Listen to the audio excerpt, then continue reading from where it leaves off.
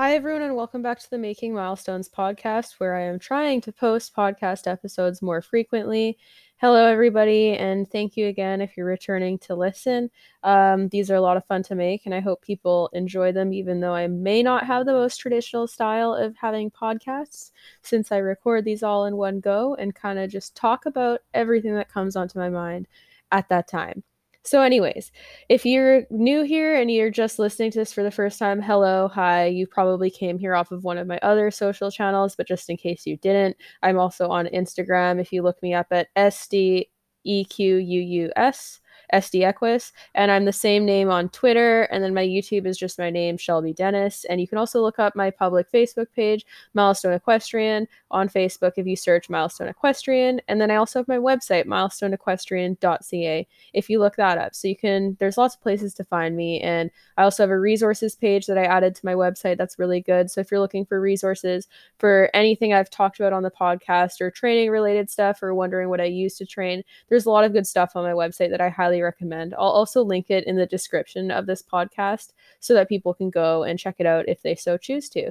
So anyways, we'll get right into this and we'll discuss the topic that I picked today, which is talking about trauma in terms of horse training and referencing horses, and then also trauma in people. And I think these are two really important topics on either side and things that a lot of people do not consider regularly when they are looking into themselves or potentially their horse's behaviors. So trauma is a pretty regularly discussed topic when you discuss like human trauma, and most humans would have things that would have been traumatic experiences to some extent. And a lot of people would like look at more minor occurrences of trauma and think that it doesn't fall under the umbrella term of trauma. But in my perspective, there's a lot of little things that are life-changing events, even if they don't seem like they're that bad, that could still contribute to someone's trauma and like fears that last with them for decades. And I'm not a psychologist. Like, I've taken psychology classes and I've studied behavior in animals, but obviously I'm not a psychologist. So not everything I'm saying on this is going to be like even founded by facts whatsoever. I'm just going to talk about how I think people's individual experiences or traumas could potentially influence how they handle horses and just other aspects of their life. So in saying this, I'm not just saying like really traumatic experiences that are terrible, terrible things that cause horrendous grief or pain in people's lives. They don't always have to be severe occurrences. Like, for example, one that I would use for myself that I would count as like a little trauma in that like it was a life-changing character developing experience for myself in terms of causing me to change my behavior in a marked way. And that is like this one time when I was little, we had these bags of like shredded cheese, like a type of cheese you'd buy pre-shredded that you'd put on like pizza or tacos or something. And at this point in my life, I was like very open to food and I really liked food and had no qualms about eating it and no like weird idiosyncratic eating behaviors. So I grabbed this bag of cheese and just immediately grabbed a handful and threw it into my mouth without looking, and the cheese was moldy. So after that, like it tasted funny. I spat it out, and when I looked in the bag and saw that it was all moldy, it completely changed how I perceived food after that. I started religiously checking expiry dates on food to make sure that it wasn't expired. I would refuse to eat foods if they were within like 24 hours of the expiry date, and even the day that they expired, I wouldn't eat them. And these behaviors still exist today, where I will always check the expiry date of something unless I'm absolutely positive that it's not expired and bought new.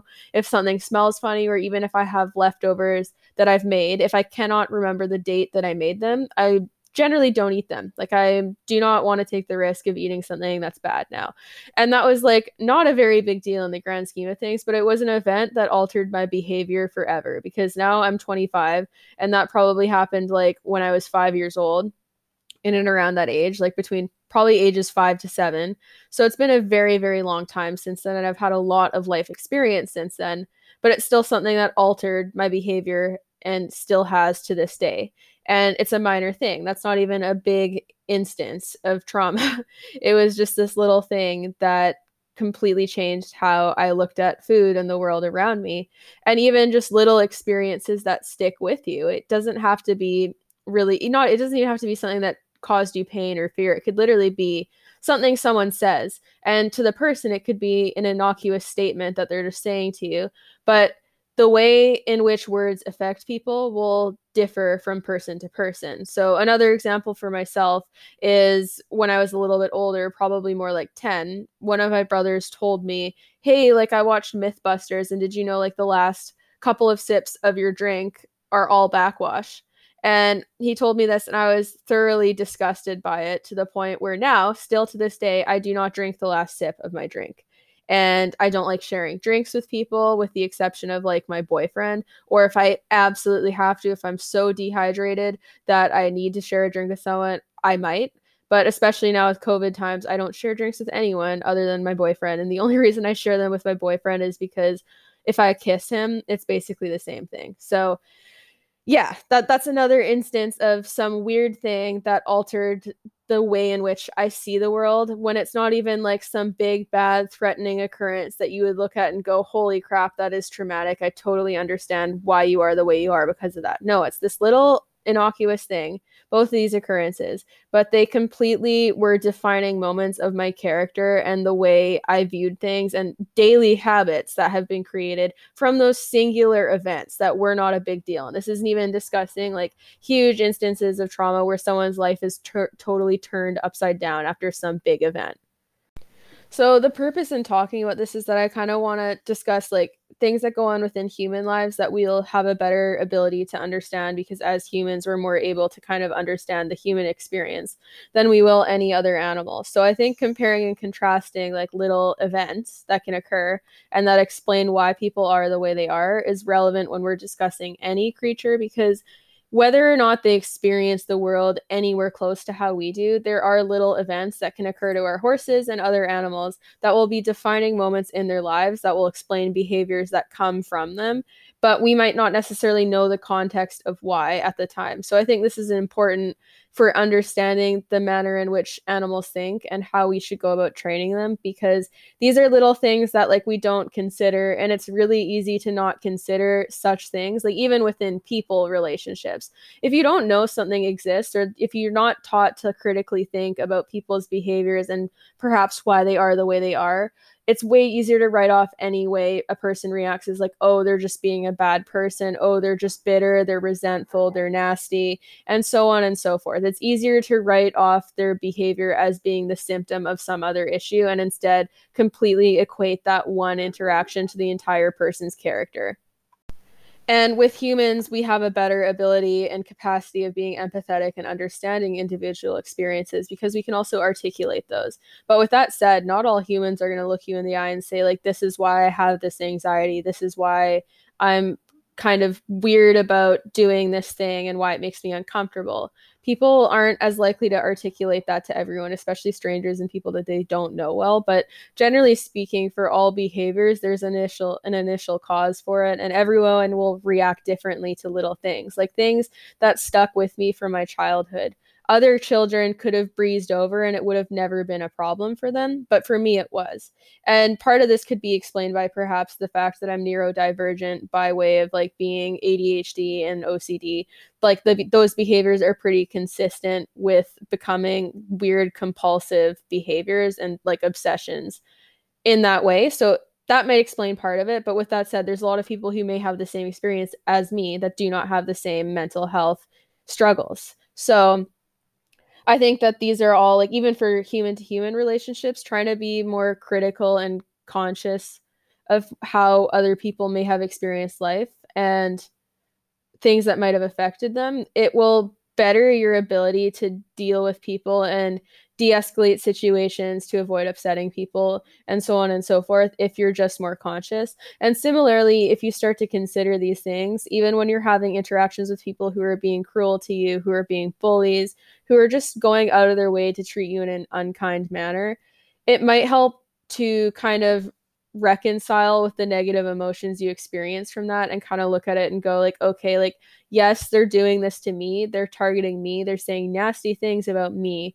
but it's actually a reflection of their own inner turmoil and how they feel about themselves. Because people who are going about their lives, enjoying their life and happy, they're not going to go out of their way with the sole purpose of just trying to harm someone else. Like they're not going to take the time out of their day just to go bully someone else without any provocation. They don't do that.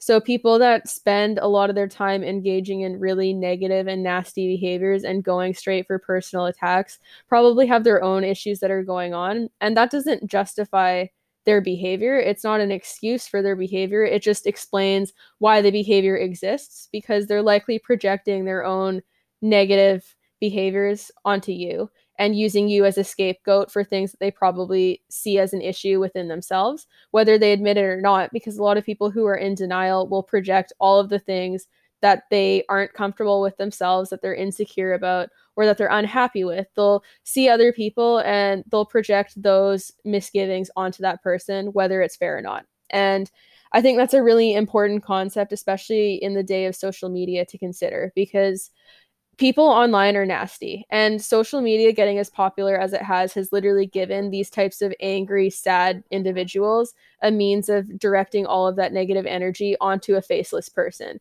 And by faceless, I mean a person whose emotions that they don't have to readily see them at that moment.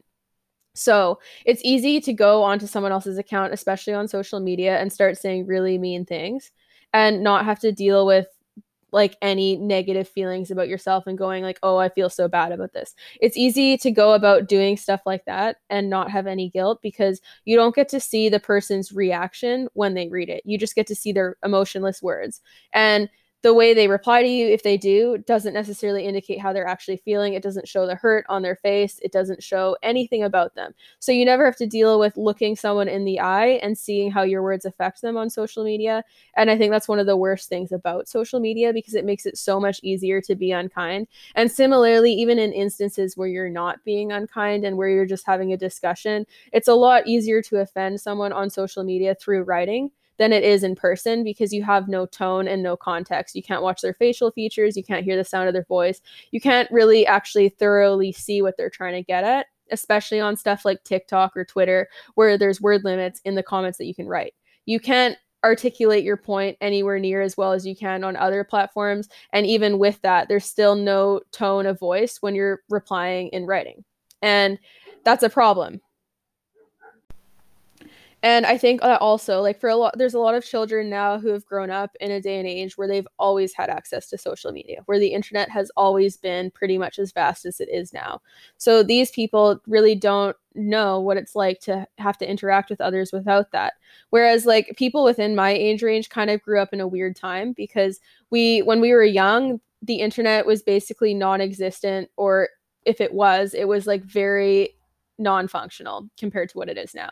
And like, we didn't have cell phones growing up in our youth, so if we wanted to contact our friends, you had to call them, you had to hear their voice, and you had to talk to them over the phone. There was no texting, there was no emailing. Well, there was emailing, but it wasn't something that people commonly used as a means of talking to people. And then as social media started to get more popular, we had stuff like AOL Messenger or MSN, which was kind of like texting, but you could only do it at home because it was on the computer. And it wasn't as easily and as like without thought as text messaging or commenting on people's social channels is now.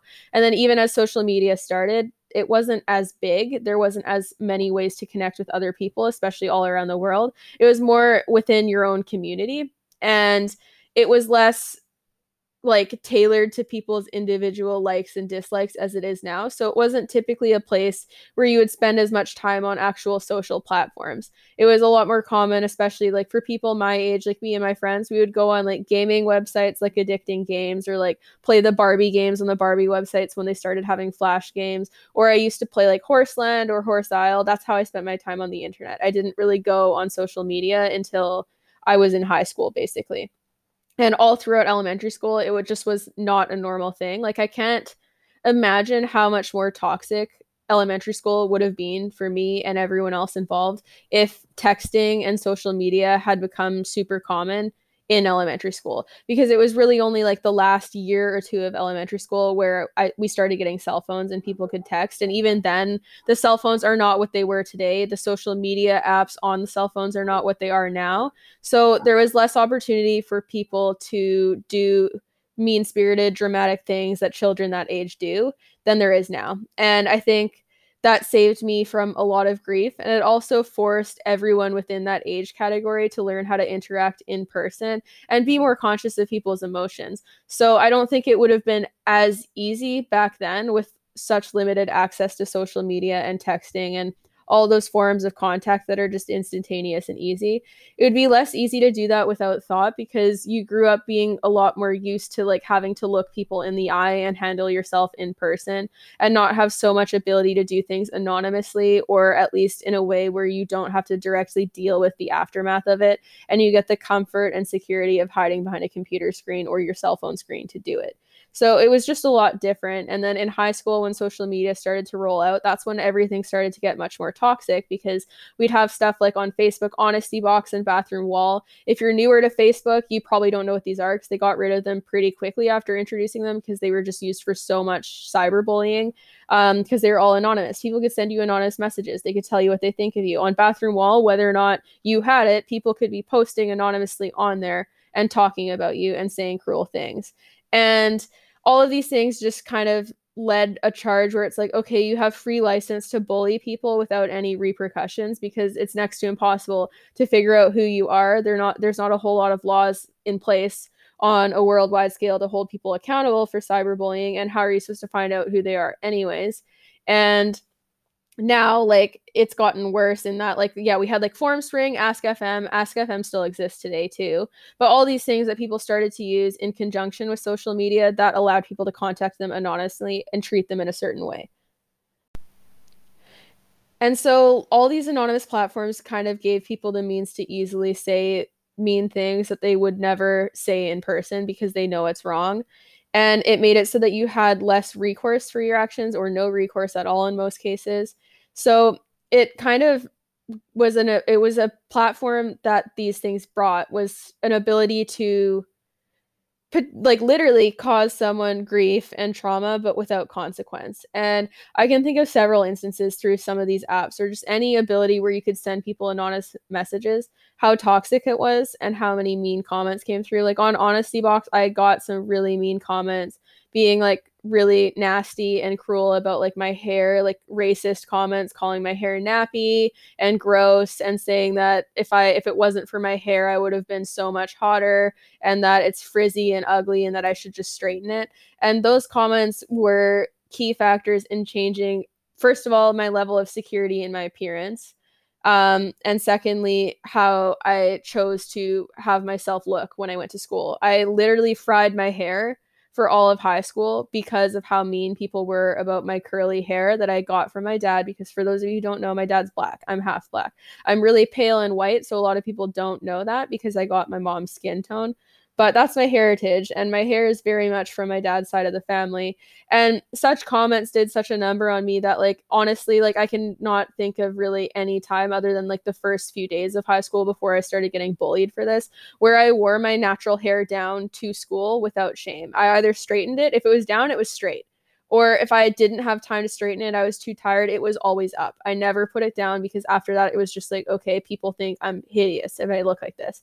And they were the problem. It wasn't me. They were the problem. They wrote mean-spirited comments to hurt my feelings. They were struggling with racism and their own problems that maybe their family perpetuated onto them. But it made a huge difference in my life, and it resulted in me altering my behavior to appease this anonymous person, which is so toxic.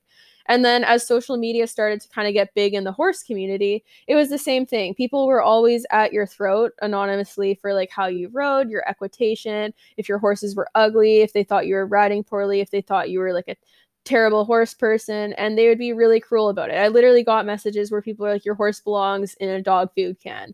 And stuff like that. And that was all on Tumblr, where you could post stuff anonymously. And then even on like Instagram and Twitter, as they started getting more popular, and YouTube, it's pretty easy to make an anonymous account to go and say mean things. And there was also like Ask FM and other sides of it that you could use to offer people the means to target you anonymously.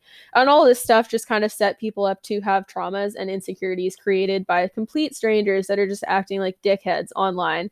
And it's so toxic. But as a young person who is so desperate for the approval of others, this was something that I engaged in, and I pretended to put on like a brave face and be like, oh, I don't care about anything you say, fuck you, whenever people did stuff like that. But it hurt, and it changed how I responded to everything. It then started to create this thing where I perceived basically any comment, like even questions, as attacks on me as a horse person or my horses. And it was very hard to kind of start to rectify that. And still to this day, it's something that I have to work on, because I was just so used to people coming for me anonymously on so many different things, or making anonymous accounts to come at me and target me, that everything I read was something negative. And I was perceiving everything in this defensive, negative light, which meant no matter how softly people tried to word things, if it was something that I was insecure about or had been bullied about in the past, I would generally respond super defensively, which isn't fair to the person that I'm responding to, first of all.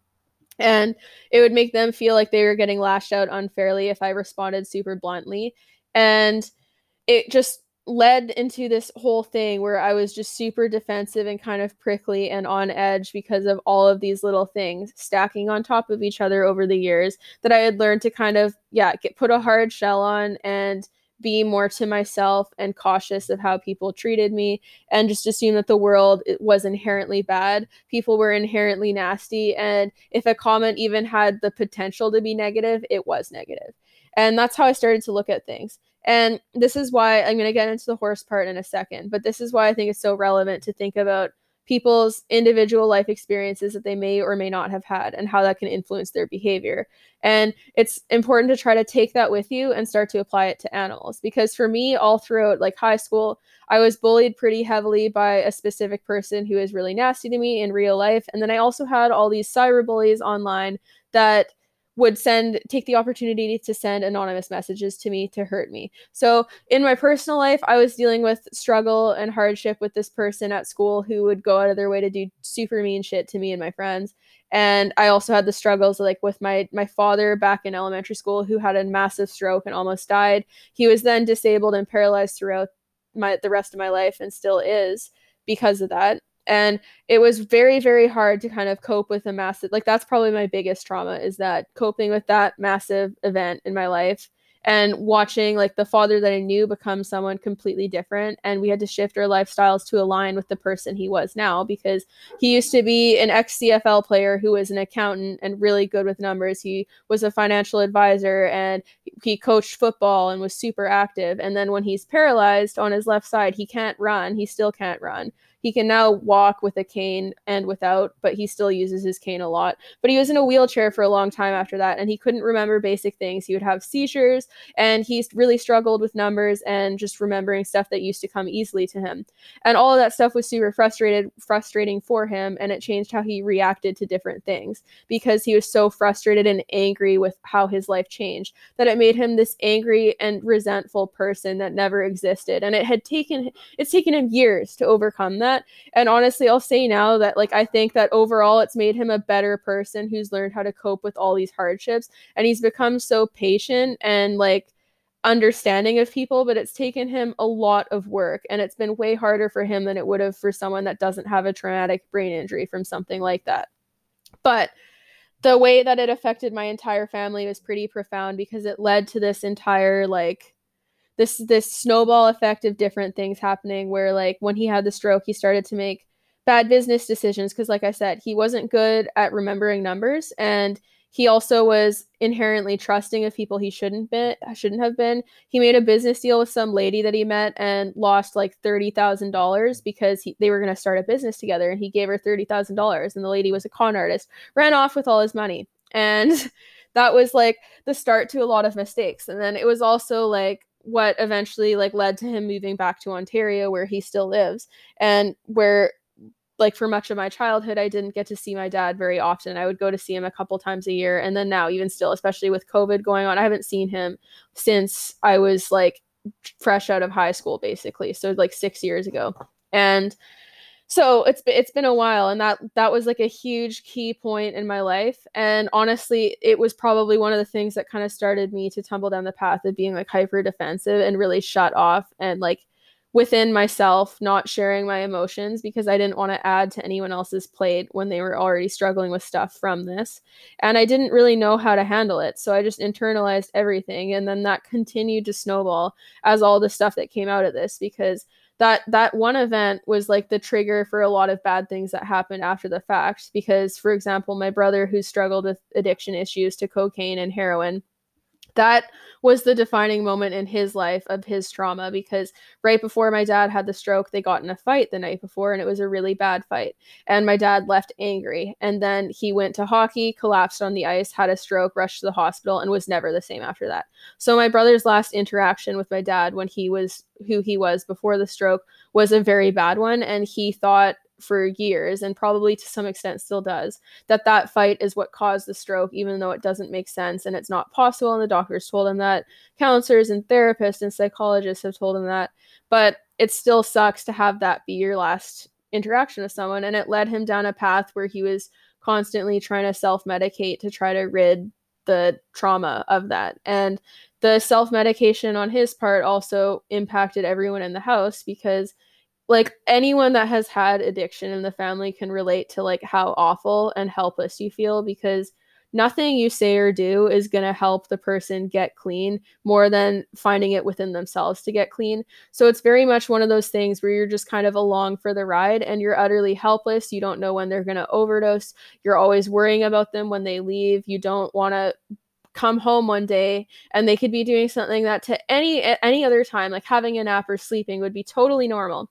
But you're terrified of like the idea of them just not waking up, because if they shot up before that, they could overdose and they could not be there anymore. Those are the most horrifying and terrifying things ever. And that is like definitely a source of trauma. And these are some of the events that like even recently on like my Instagram and like platforms, as people know them now, one thing that is important for context purposes is anytime I might have lashed out at someone or seemed to react in a way that was like over the top for what happened and not fair to the person, a lot of the times it's following stuff like this. Like I remember distinctly there was one time where I came home and I was driving to my boyfriend's house, where at the time before I lived to the farm, he lived pretty close to the street from me, and I decided to drive by my house for some reason. And when I drove by, I saw a fire truck outside and my stomach kind of started to drop. And then I saw my dog, Moses, loose on the road. And then my stomach really dropped. So I pulled over, got out of my car, grabbed the dog, brought him inside, and saw that the front door was wide open. And then my stomach just plummeted because, again, anyone who has struggled with addiction issues in the family, if you see an ambulance or anything outside of your house, your first thought goes to, fuck, they finally overdosed. It finally happened. And that's exactly where I was at this time. That's what I was thinking. And so I could hear people upstairs. I went up the stairs and like literally when I got to the top, I collapsed onto the floor because they were trying to resuscitate him on the ground. And like I had no context of if he was alive or dead because I just got there, but they were literally doing CPR on, and he was like unconscious, unresponsive on the ground. It was horrible. And he ended up being fine. They gave him naloxone shots and he was okay. But it was like one of those things where like if my mom hadn't texted my other brother and said, hey, I'm going to McDonald's. Does Chase want something from McDonald's? If she hadn't said that, he never would have gone upstairs to check and ask, and he probably would have died. So this is like one of those defining moments in life where it was like an awful occurrence. And then immediately after that, basically I go online to try to rid my mind of what happened and what I'd seen and how hard it was. And I had people saying mean things to me on my platforms. And then like you're coming out of this really fragile, hurt space and you're seeing people trying to cut you down and you're pissed off and they have no context as to why you're treating them in the way you are. None. And it's not fair to respond to them that way. But at the same time, it's also a natural response to be like upset and kind of on guard and angry after stuff like that. And to the people that I responded that way to, I honestly probably just looked like a massive bitch who's oversensitive, which is fair, but there is a context outside of it that they never got to see. And I think that's also why it's so important to be careful how we speak to people online, because there's a huge difference between having like a disagreement with people and disagreeing on topics versus personally attacking them. And I'm not saying I'm perfect. I'm sure I have hurt people online before, and I'm sure this won't be like, it won't be the last time that I've hurt people online, because I know like some of my charged up horse opinions make people feel targeted and attacked even when they're posted on my own account, because if they feel that something I'm condemning is something that they do, naturally they're going to be offended and hurt by that. But the key difference between discussing like industry topics and personally attacking someone is that you're you're discussing generalized things that you believe in, and whether or not other people support that is not your problem when you're doing stuff like that. But if you personally attack people and go, you're a fucked up abuser, or go onto their page and say, hey, I like bits, screw you for writing Bitless, you suck, you're a tree hugger, that's a personal attack.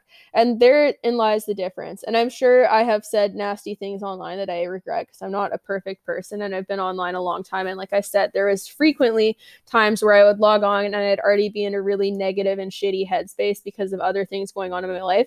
And I would take it out on other people who may not have even been being mean to me, but may have said something that was striking a sore spot that would have been even more sore following these things. So that's kind of the headspace I was in.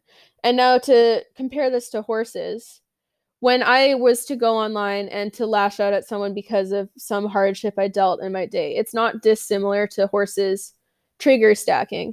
And I've mentioned this in other podcasts, but basically what trigger stacking is if there's like a series of events throughout the course of a day or a training session that scare or stress the horse. For example, it could be a windy, fresh day. The horse is more on edge because of the wind.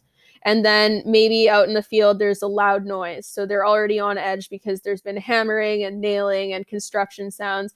So when you bring them out of the field, they're already at like 40% capacity for stress. And then in the training session, they make a mistake. You get mad at them, you punish them. And then soon they're at 80% stress. And then suddenly you bring them past a trot pole that they've seen 101 times and never cared about, and they have this big flight reaction where they just seem to completely overreact for what happened. And that's what trigger stacking is. It's a series of smaller triggers that'll stack on top of each other and increase the level of stress and anxiety until the animal can no longer take it anymore. And then they'll have this big response that seems completely unreasonable for what the trigger of the response was. But it's not just the one thing that triggered the response. It's a series of other events that led them to having that big reaction. And lots of people have triggers that stack, and it'll change how they respond to people from day to day. Like even to this day, I will snap at people sometimes if I'm dealing with something that's tough and I'm kind of internalizing it, and then I'm hyper fixated on that, doing my own thing, and someone will try to be calling my name, and then I'll be like, what? And I'll be pissy and angry, and it's not fair to the person at all. They don't know what's bothering me. They don't know why I'm irritated or upset, and the reaction to what they did is not at all matching what is fair. But I have already had trigger stack, and I'm at capacity for my stress. And it's not dissimilar to horses, because this happens a ton with horses, especially as flight animals. People are not flight animals. It's not flighting, like fleeing from anything we're afraid of is not the go-to response for us. Some people maybe, but not generally speaking, no. For horses, fleeing is their safety mechanism. And so this is why it's so imperative that we try to kind of look at horses through the lens of a flight animal and try to be more understanding of their emotions and their cognition, because it's way too frequent to see people taking out their anger on their horse or being super pissed off at their horse for reacting a certain way and going, oh, they know better. They're doing this on purpose. Like, he knows better. He's seen this a million times. But in reality, there could have been triggers that have already stacked that you never even noticed, that you never even got to see, or things that you missed. Because sometimes when the triggers are stacking, the horse will not have any indicator of being stressed. And so you have to be kind of conscious of what's going on and really critical about watching like the very slight signs of stress to even be privy to what's going on in the horse's mind. And that can take a lot of practice. And it also to some extent requires knowing the horse really well, because all horses have different expressions. Horses who have wall eyes with more sclera showing or blue eyes will inherently look more concerned all the time than any horse with big soft brown eyes. So people have to be conscious of like what is normal behavior for the horse, and when they're relaxed, how they look, and then use that experience to be judging the horse's mental condition at any given point. And this takes lots of practice. And even with human to human relationships, none of us are perfect at this. We fuck up all the time in relationships and we make mistakes.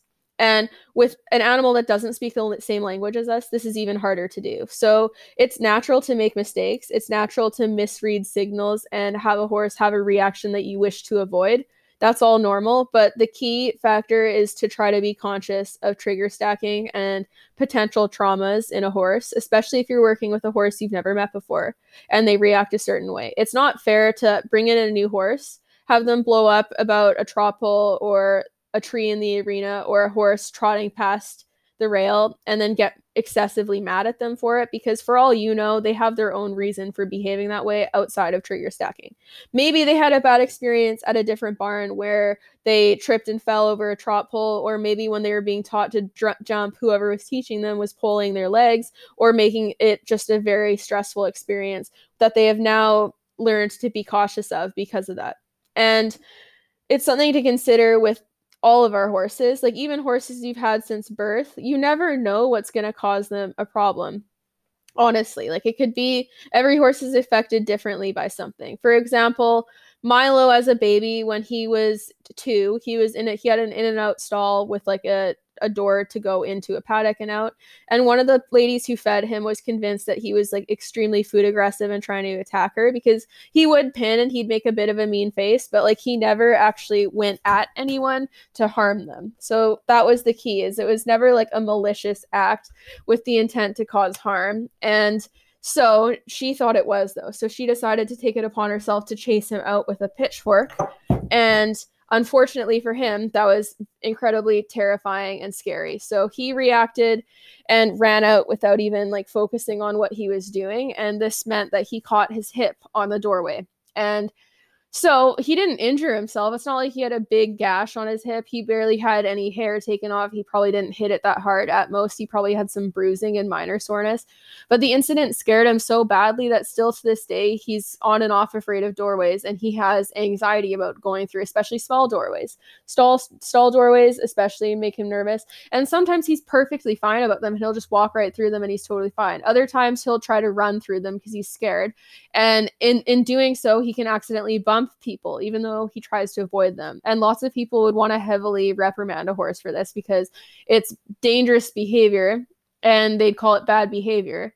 But doing so wouldn't help him at all. In fact, it would probably worsen the problem and make it more dangerous to bring him out of stall doorways. And sometimes, like I said, he's fine with them. And his being fine with them sometimes doesn't change the fact that that's a trauma that may or may not re-arise sometimes because he had a bad experience that he's remembering.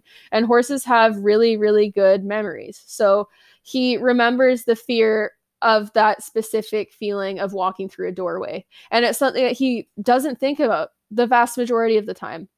And that he may just have a memory come up about when he's going through a doorway or when he sees something. And since he lives outside in a field, it's also not something that he's had to kind of deal with himself going in and out of a doorway.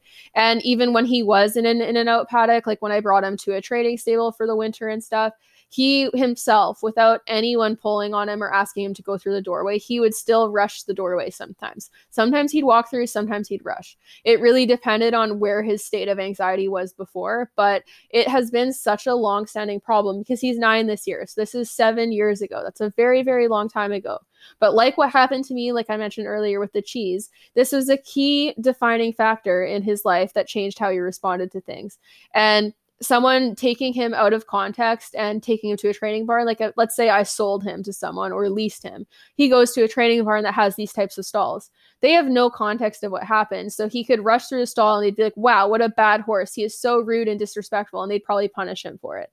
But he has a reason to be the way he is, and treating him like he's being bad doesn't solve the problem. And it honestly just makes it a lot worse for him and a lot more scary, and will likely prolong the level of anxiety he feels instead of having some understanding and trying to work him through his anxiety and fear and look at it through his perspective to try to make it better for him and easier for him to deal with.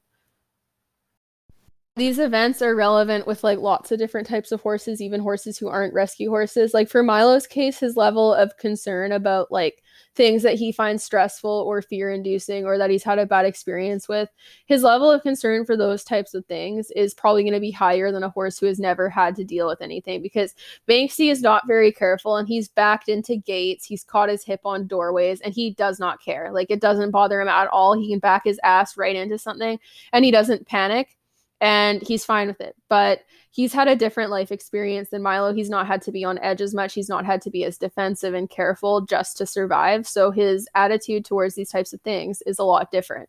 And that's just a different type of horse he is. And even for horses who are not rescues, you'll have horses that are more innately neurotic or anxious than other horses because that's just the way they are. And it's the same with people. You have people who will be more anxious people than other people, who might find certain things that other people don't struggle with to be anxiety inducing. And it doesn't mean that their feelings aren't valid just because other people aren't afraid of them. They're totally entitled to those fears, even if other people think they're stupid. Like, I'm terrified of moths. A lot of people think it's stupid because they're harmless creatures. I'm terrified of them. I have my reasons to be terrified of them because I once had a dream where I woke up in my room and it was very realistic. I sat up in bed and all of my walls were lined with moths. And I screamed, and then they all started flying and hitting me and going in my mouth, and it scared the fucking shit out of me. So after that, I was not the same. I was scared of moths, and I'm still terrified of them to this day. Even though as a child, when I was really young, I would catch them and stuff, and I was like not scared of bugs. But I've grown and I've developed to the point where I'm very afraid of bugs because I like it's just a thing for me. And other people not being scared of them doesn't mean my fear is not valid. It doesn't mean it would be right for those people to try to catch a moth and chase me with it. That would be flooding, and that wouldn't be nice, and it wouldn't help me out. And it's just one of my things. And horses are the same way. They have their things that they might be more cautious or nervous of. And without knowing the full context of their lives, and even then, we can't say whether or not their fear is valid or not. So all fear is valid. If your horse is afraid or anxious of something, their fear is valid. If they seem to randomly spook at stuff that they used to be okay with, they've probably had triggers stacked throughout the day that have resulted in them being nervous. And while we might not be able to tell, like, to like call these fears traumas for horses, it's traumas in their own way. Like, horses think differently from people. We can't ever think, like, even within humans, no one is going to be able to see how I perceive things without being me, let alone try to feel how another animal perceives the world. At best, we can just guess how they perceive things and how they think, and we can use research to look at the structure of their brains. But even while doing that and while learning what their behaviors mean, we can never truly see something through the eyes of another animal, let alone another human. And so this is why it's important to try to have understanding and kindness towards all, because like with people too, we know that there's a lot of mental diversity in terms of like mental disorders, mental illness, and differences in the brain that make people think and see things differently. And we know those exist with people. I see no reason why these things wouldn't exist in other creatures. Not necessarily the same disorders, but if people cannot be replicated to have the exact same brain function every single time, why would animals that we breed be the same way? Like, animals in theory should be able to have mental divergencies or mental illnesses. The only difference is we have no way to actually properly diagnose these, but it doesn't mean they don't exist. It would be very hard to prove and diagnose because, like I said, you can't perceive things the way another creature does. And even with humans, it's exceedingly hard to properly diagnose mental health, and we're a long ways out of actually appropriately dealing with mental health issues to the point where they're actually like solved and people are thriving. And the state of like our culture and how many people struggle with mental illness, I think, is like a key sign of like how far behind we are. So if we can't even do it within humans who can like straight up look you in the eye and like articulate how they're feeling, there's not a way to do that successfully with animals. But it doesn't mean that these issues within animals don't exist. It just means we're not capable of seeing them. And so, like, this is why we need to be more considerate of animals in general and try to view things through their lens. And humans struggling with their own issues that will have trigger stacking and have problems go on, especially if you've grown up in an area where you've been taught like very traditional training methods and had punishment as a means of handling bad behaviors emphasized. It can be very hard to learn how to wind down your energy level and not be so quick to get angry and resort to punishment. And I say this from experience because growing up, my trainer at the time taught me a lot of things that were like hit a horse in the face, they bite you, knee them in the stomach if they bloat, and like really gross stuff like that. And so that was what was normalized to me. And then as having all these people as my role models while I was dealing with really hard things in life that stressed me and made me angry and sad, and that I didn't know how to kind of cope with those feelings, it gave me like license to basically take that out on animals. And it was so normalized at the barns that I was at that like even things that I wasn't explicitly taught, I witnessed and I learned to do through watching. And so it has taken a lot of practice to learn how to kind of wind down my level of frustration so that it's not so quick to be like, screw you, animal, you're doing this to spite me and I'm mad at you now. And not to take the frustration out on that. Because even if I don't punish animals, if I start to get frustrated or anxious in a situation, it changes how the horses perceive me. And with client horses, this is like never a problem because they're not my horses. And I expect less of them and I'm less hard on like how I want them to be than I am on my personal horses, because it's way harder to deal with things going wrong in training your personal horses, especially when you dedicate so much time to handling other people's horses. It's definitely more frustrating to not have a good day with your horse after having a lot of clients' horses who are well behaved or who you've had success with. So learning how to bring that energy level down and not be so quick to get frustrated or anxious has been like a lot of work.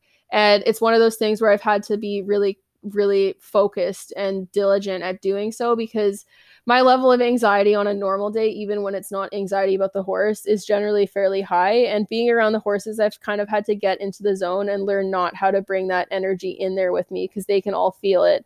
And it changes how they perceive and react to me, because if I'm really up and anxious, then I kind of come off as like a threat to them. And this is also something to consider too, because even like within like referencing trigger stacking, if your horse is already anxious about stuff and then you come in and your energy level is like angry or frustrated or anxious, they're going to feed off of that and it's going to make them more jumpy. And similarly, even in situations where you're fine, like even a person choking up a little bit more on the reins when you're walking past something they've spooked at in the past, even those really subtle body language differentials can result in them altering their behavior accordingly, because horses are very, very perceptive animals. And so like this is why I think consideration and like knowledge of how these animals think and feel is so important for learning how to handle them correctly and learning how to train effectively, because it'll change how you respond to their reactions and it'll soften your approach and it'll make you less frustrated when you're dealing with them, even in times where the training's not going as planned. And it can be really hard to do, but like it's important to start to learn their little behaviors and learn learning theory and behavior, because first of all, it'll help you with your horse training, but not only that, it'll also help you with like honestly handling people, because the learning theory for animals is not very different from how people learn, and a lot of the same concepts apply. Although like obviously humans are very cognitively advanced compared to other animals, but a lot of the basic approaches still apply. And so this is why like I think it's necessary for all equestrians, if you want to advance and like better your horsemanship and your relationship with your horse, you do need to learn how to read these behaviors, because it'll help you bring your energy level down if you ever start to get frustrated, because you'll be able to rationalize it easier and understand where the horse is coming from easier and better be able to read their behavior so you can avoid big reactions that are frustrating or dangerous. And being more conscious about like trigger stacking and potential issues the horses had in the past that might have made them the way they are. All of these things will make you a more empathetic and better trainer as a result, because you'll be able to look at it and go, okay, this horse is afraid of this thing, but they could have had X experience that made it difficult to cope with this. So this is how I need to handle it, is by trying to bring their energy level down and make them not afraid of it anymore, not by forcing them through the fear. Because think about it from your own perspective. If you're afraid of spiders and someone just comes up to you and dumps a bucket of spiders on you, how are you going to react? You're probably not just going to stand there and go, okay, yeah, this is fine. I'm no longer scared of spiders anymore. You'll probably freak the fuck out and try to get away and try to get all the spiders off of you. Or if you can't, you'll just shut down and kind of go into a catatonic state and mentally check out so that you can cope with the level of fear that you're dealing with. And animals are no different. When you try to flood a horse with something they're afraid of, like be it chasing them with a tarp or trying to beat them into a trailer, they're flooded. And if they do go in and just do the thing, they're not doing so because they're no longer scared. And then their anxiety level the next time could be higher as a result. So your best bet with dealing with any type of fear is trying to lower the fear response and make them comfortable with handling it, especially if you want success in the future. And this can take repeated trials, obviously. And even with horses who get better with the trailer, you probably have to reintroduce the trailer after any time off that they've had, or if they have a bad trailer ride, or if they get off the trailer more anxious sometimes. It's always a process that you need to keep working on. And it's also important to remember that a lot of the stuff we do with horses as flight animals goes so entirely against their nature that it's not shocking to see that they respond fearfully to a lot of things. Like shoving an animal into a dark box that rattles and makes a lot of noise when it's on the road goes so far against their nature as a flight animal. They don't want to be in a confined space where they're trapped. That's not a normal thing for a flight animal to want to do because it puts them at risk of injury and danger from predators. So the fact that they go into trailers for us in the first place is a huge accomplishment in itself.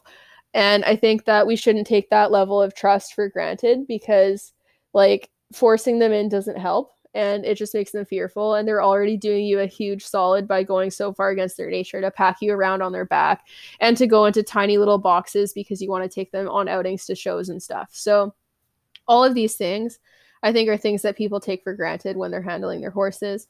And we just approach training any animal in general, in my opinion, in a very like egotistical, human-centric manner where we look at their behaviors and we'll view them as like deliberate like attempts at defiance when they're bad, or just respond super frustrated because we're used to being able to control and dominate things. And humans, as a general rule, I find are very after like control over the environment and other people and animals. And even for myself, like one of my biggest fears surrounds the idea of lack of control. I don't like the fact that I have no control over whether animals get sick or injured, or if people in my life get sick or injured.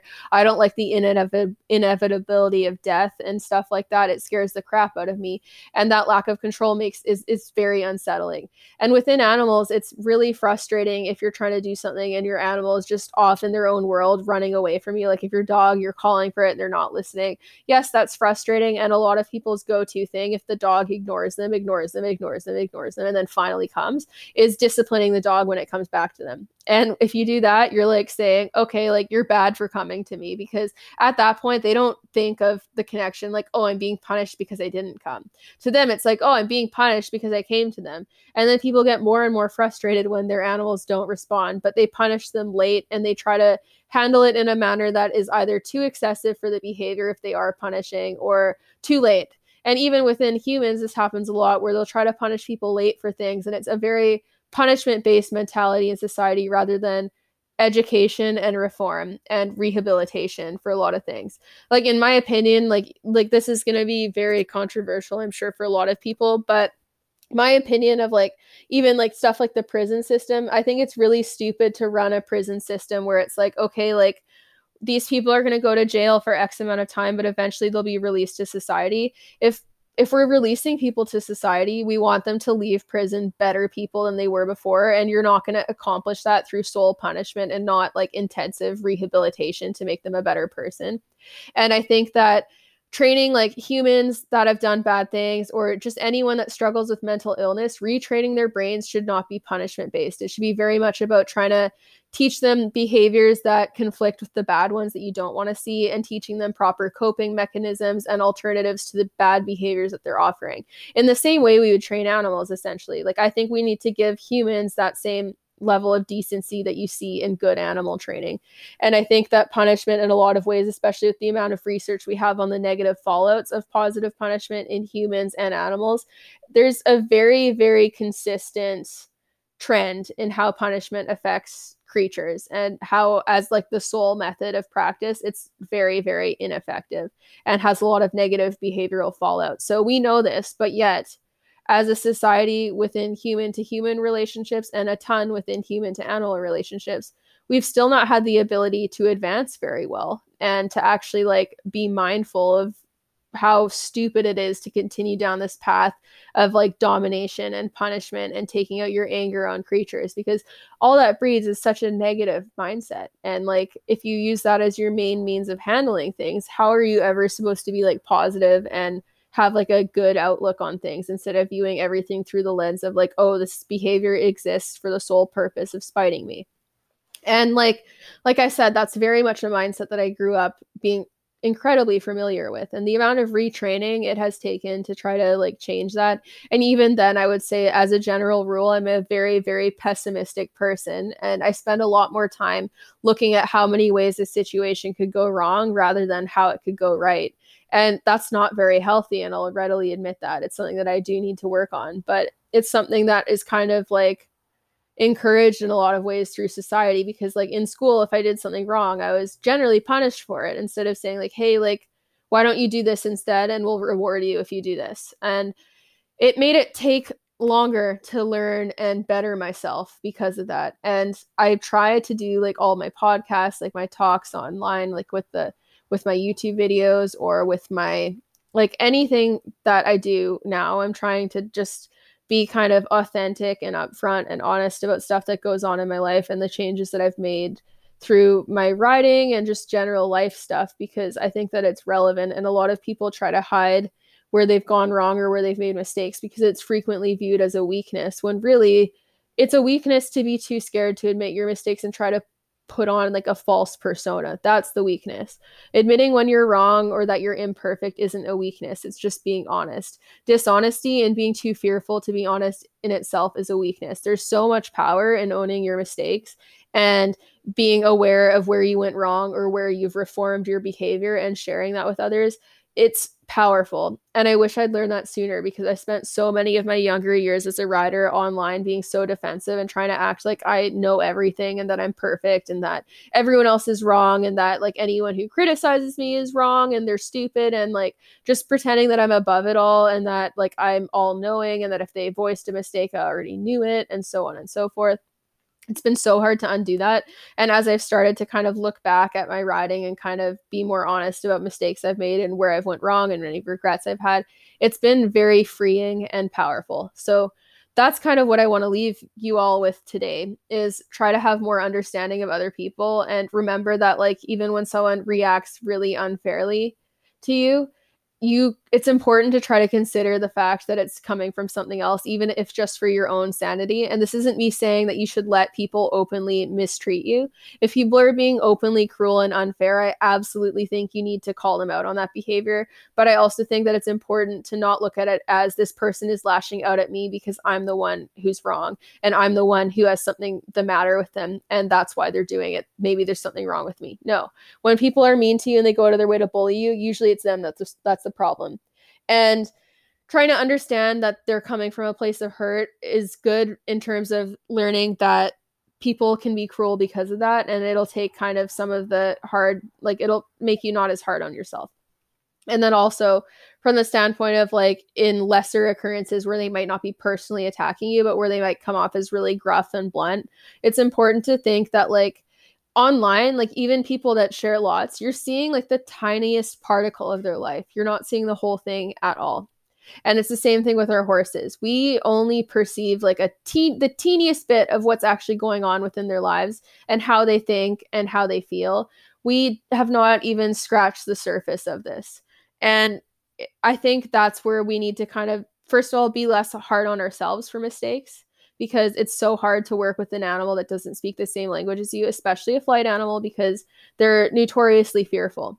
So what we do is so hard, and it's hard to do without mistake. It's hard to do perfectly and authentically and share online when you are in fear of other people criticizing you and what you do. It's hard. So give yourself some slack and try to be less hard on yourself. Try to remember that if other people are hard on you, that a lot of the meanness comes from a place of discontent with themselves. And then also try to be easier on your horses and remember that they all have their own personal traumas that have happened and that might explain their behavior, or they might have pain or fear or other things that are causing them to act out in the manner that they are. And like, it almost never has to do anything to do with you. Like, even when you look at a horse and you go, this horse hates me, they're always trying to bite me, they're cranky, they're miserable, it's almost never to do with like you. It might have to do with how you go about the actions of training. If it's confusing or frustrating to them, that might be the result of their behavior. But it's not because they hate you as a person. It's because they're frustrated about how they're required to interact with you. So it's never to do with you. And it's important to remember this because it'll take the anger and blame away from the horse and just kind of remind you that they're just reacting as the animal they are. And then being less hard on yourself and others too, just kind of, it's freeing. Like, acknowledging your mistakes that you've made will make you have more power, because if you're just like, oh yeah, like I made those mistakes. Like, when people try to get your goat and kind of come after you and be like nasty, if you're just like, yeah, like I did suck back then, good for you.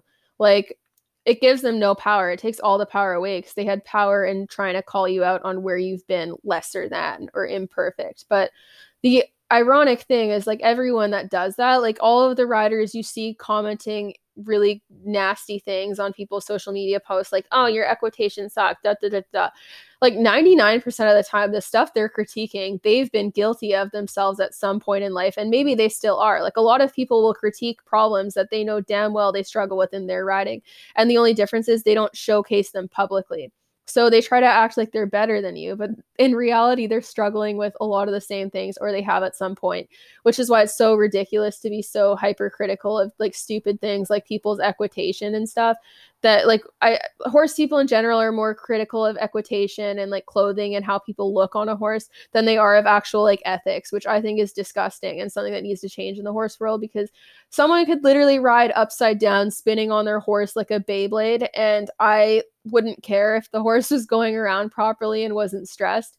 And then someone could look like a Maclay finalist, perfect rider, textbook like winning rider, but if they're treating their horse unfairly, it doesn't matter how pretty they look. They're still an ugly person if they're being mean to their horse.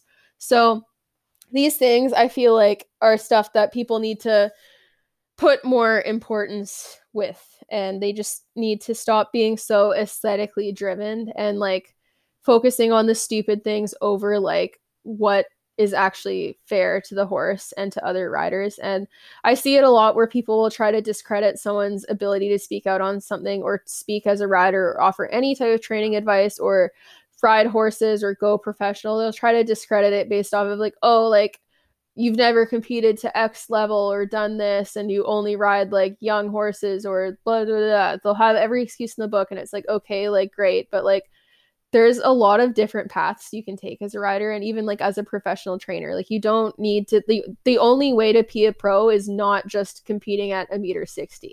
That's just a way you can be a pro. If your goal is to go to the Olympics and ride other people's horses as a professional rider, rather than like a trainer in that you're developing young horses from the ground up type thing, that's your call. If that's what you want to do, good for you. Awesome. But not every trainer even needs to show. Not every person who wants to work in the horse world even needs to be a rider. Like, there's a lot of different paths you can take and still be involved with horses. So don't let someone else's ignorant, rigid view of how you should be color what you actually choose to do. That's the important thing to do, because I've spent a lot of years having people try to come at me and be like, oh, well, you've not ridden to 1.60 meters and my trainer has. So who are you to say this about equine behavior? And it's like, okay, great. I don't care that your trainer's ridden to 1.60 meters because that doesn't mean they have an education on equine science. So those two things are not mutually exclusive at all. And anyways, so it's a silly thing to do, and people will do it to try to discredit you and what you say or make you feel small. And the key is to not let them have that. Like, don't let them have like a monopoly on trying to gatekeep what a professional rider looks like, or what a show jumping rider looks like, or what a hunter rider looks like. Everyone's bodies and minds are different, and the way you ride is going to reflect that. Someone who has super long legs and a short torso like me is not going to look the same on a horse as someone with really short legs and a longer torso. And there's a lot of different body types. They'll all look different. Equitation is not this rigid, stupid thing that you have to like everyone looks the same, because everyone has a different body. Equitate with the body you have. And anyone that says otherwise can go stub their toe on a freaking shoelace. I don't even know what that saying is. That was really stupid. But anyways, anyone who says differently can go and like shut up and go be miserable elsewhere, because that's not their place to be. And I think we would all do better if we were less hard on ourselves, and if we tried to be more understanding of our horses and less angry and less punishment based. All of us would be happier and more harmonious, and it would also change our human to human relationships. The horse world is just so rigid, and it lacks diversity, and it lacks a lot of kindness, and people let status give them a license to mistreat people. So if they feel like, oh, I've ridden to X level and I ride with this trainer, or I've this accomplished on the show circuit, they think that gives them license to talk down to people who aren't like that, and that's not okay. And that's a big change that needs to happen in the world as we know it. And I think the consideration for our horses' traumas and anxieties is important, as well as your fellow humans. And like I said, don't let this stop you from holding people accountable for bad behavior, because trauma doesn't excuse being a bad person. It might explain why someone is the way they are, but it doesn't mean that their behavior is justified and that it's fair to take that out on other people. That's not how it works. But it means that they are salvageable, and that they're not just a cruel and evil person, and that they're just someone that needs to learn how to cope with whatever life is throwing at them. So I think that level of understanding could actually save a lot of relationships with people, especially if you ever get into any of these problems with like a friend or a family member. And also, it can help you with yourself and your own self-esteem, with not taking it hyper personally when people treat you like garbage because they feel like garbage themselves. And then with the horses, it'll also just make you a more kind and empathetic person to the horse. And in turn, that'll actually better your ability to make change with the horse, because a highly stressed horse is not likely to learn. We know this to be true. It's a fact. And so if you can bring down the stress level and be more understanding and kind and forgiving towards your horse, it will by default affect how they are able to be trained. It'll make it easier and more seamless to do this. And so there's nothing to really lose by it, because it'll also just make your own mental state better, from my experience. And that's kind of like, I like the podcast because I can be a lot more like upfront and like honest about things, and just kind of try to authentically articulate and explain things in a manner that I can't in the same way on like YouTube and stuff, because people typically don't listen to me babbling for like an hour to an hour and a half on YouTube. And I sure as hell can't write essays in printing like that people are actually likely to read most of the time. So this is kind of the best way to articulate these thoughts and actually have like a tone of voice attached, so people can hear me out and kind of see how I feel. And like, even for people who don't like me or find me irritating as hell online because of what I say about horses, they can listen to these things if they so choose, and it might give them another perspective that helps them recognize where I'm coming from. And maybe if more people did stuff like that and were more like more honest and authentic about things, we would all be able to understand more of where they were coming from. But that's the issue with social media, is that there's just so much that's hidden and not talked about, that it's really difficult to like understand when people are being authentic and honest, and when people are trying to mock you, or when people are trying to just solicit attention, and so on and so forth. There's so much that people are like really suspicious of on social media, I find. And it can be hard to like participate in being honest in fear of getting attacked for it, or people using it as a means to use against you at some point. And it can also be hard to open yourself up like that to the public and whatnot. So I totally understand all of those things. And I hope that like the changes that will be made to social media will help people like reduce the amount of bullying that occurs. And I just hope that it'll also help people with resources to be better and more fair to their horses, because I think social media offers a lot of really good and important knowledge that can make people better horse people if they are open to it.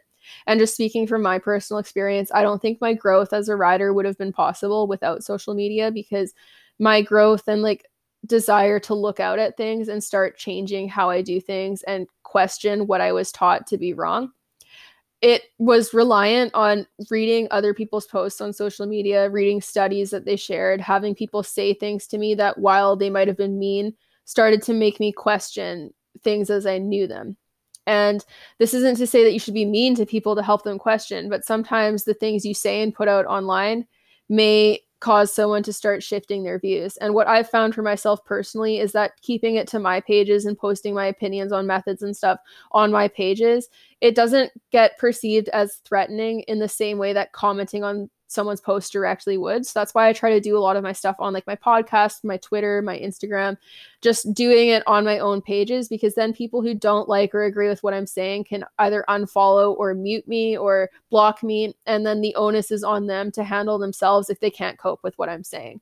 Whereas if you take it to them and you're like, hey, in this photo, your horse is highly stressed and this is bad, they're going to feel targeted, and then it's almost never that they'll receive that properly, and it's almost never that anything you'll say will land, even if it's true and even if it's helpful from the standpoint of you're offering advice that might make a difference. It almost never works. So it's very ineffective from a learning and teaching standpoint, which is why I try to do these things on my channels and offer like the resources page on my website and all of that stuff in hopes of helping people better their horsemanship, or maybe learn about stuff that's been going on with their mental health and not feel so alone, or not feel crazy for feeling a certain way or for having a certain phobia or so on and so forth. I want to normalize those types of things because for so long throughout my childhood, I just felt like a freak. I always thought there was something wrong with me. I thought I was never on the same wavelength as anyone else.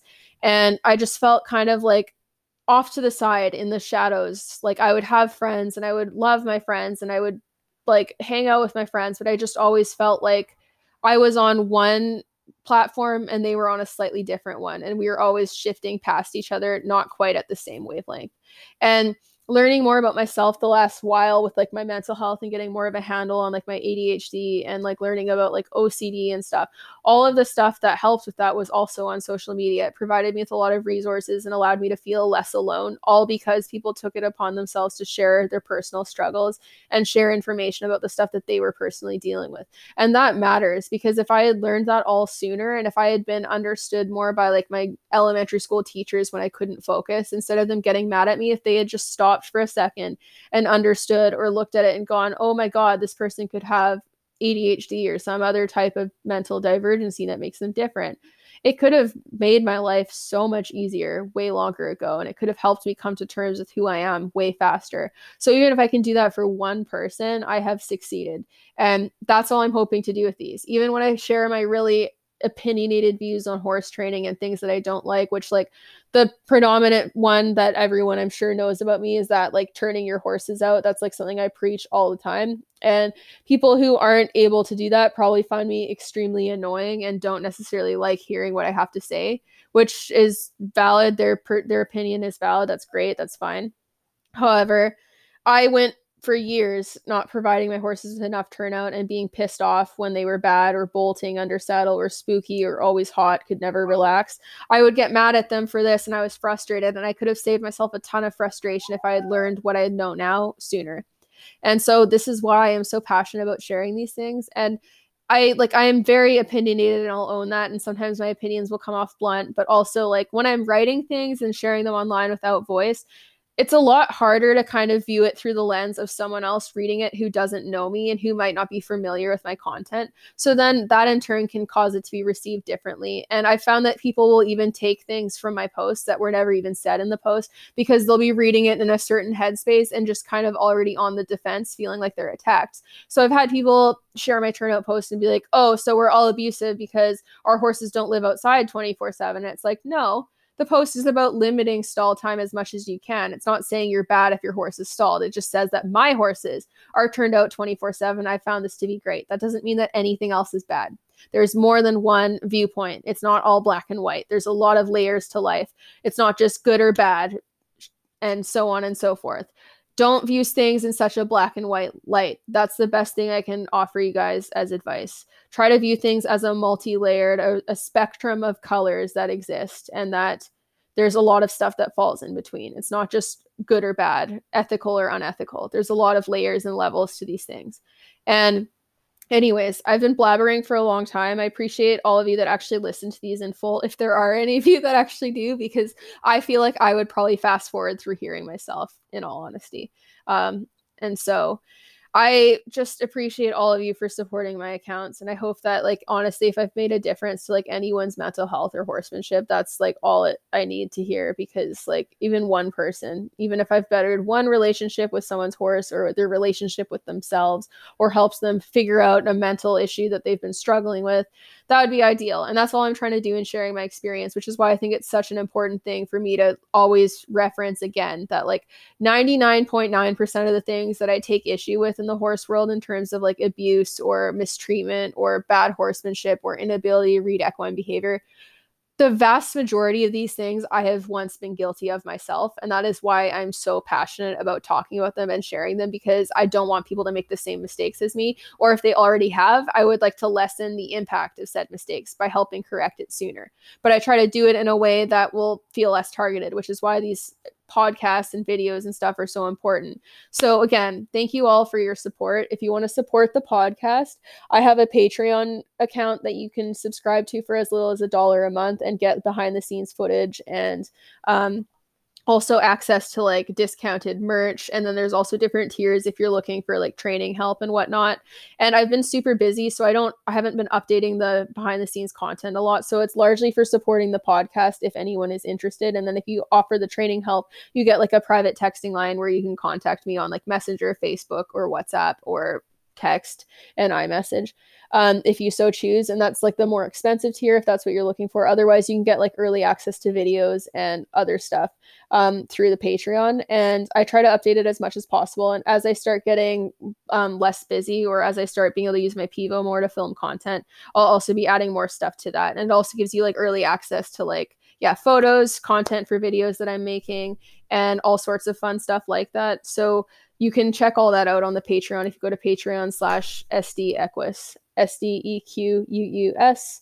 And then I also have like my YouTube channel. I'm going to be uploading a video really soon that you guys can check out of a barn vlog and updates on what's going on with my horses. Then I'm also active on my blog, Instagram, Twitter, which you can find the links in the description of this episode and all that jazz. So again, thank you for watching. I appreciate the support. If you want to support the podcast, check out the Patreon, or there's also just like little links that you can do for like my Amazon associate account. If you look at the pages I have on my website, if you buy anything through there, it gives me a fund that I can use to get stuff for the horses through there. And then also I have like, the Patreon where you can do the monthly subscription, or if you're not into monthly subscriptions, there's also like a PayPal link for my Patreon where people can donate to support the podcast for stuff to like update my equipment, like get a microphone so that my audio doesn't suck and stuff. So I'm going to be working on that. And regardless, I'm still trying to save to do that type of stuff.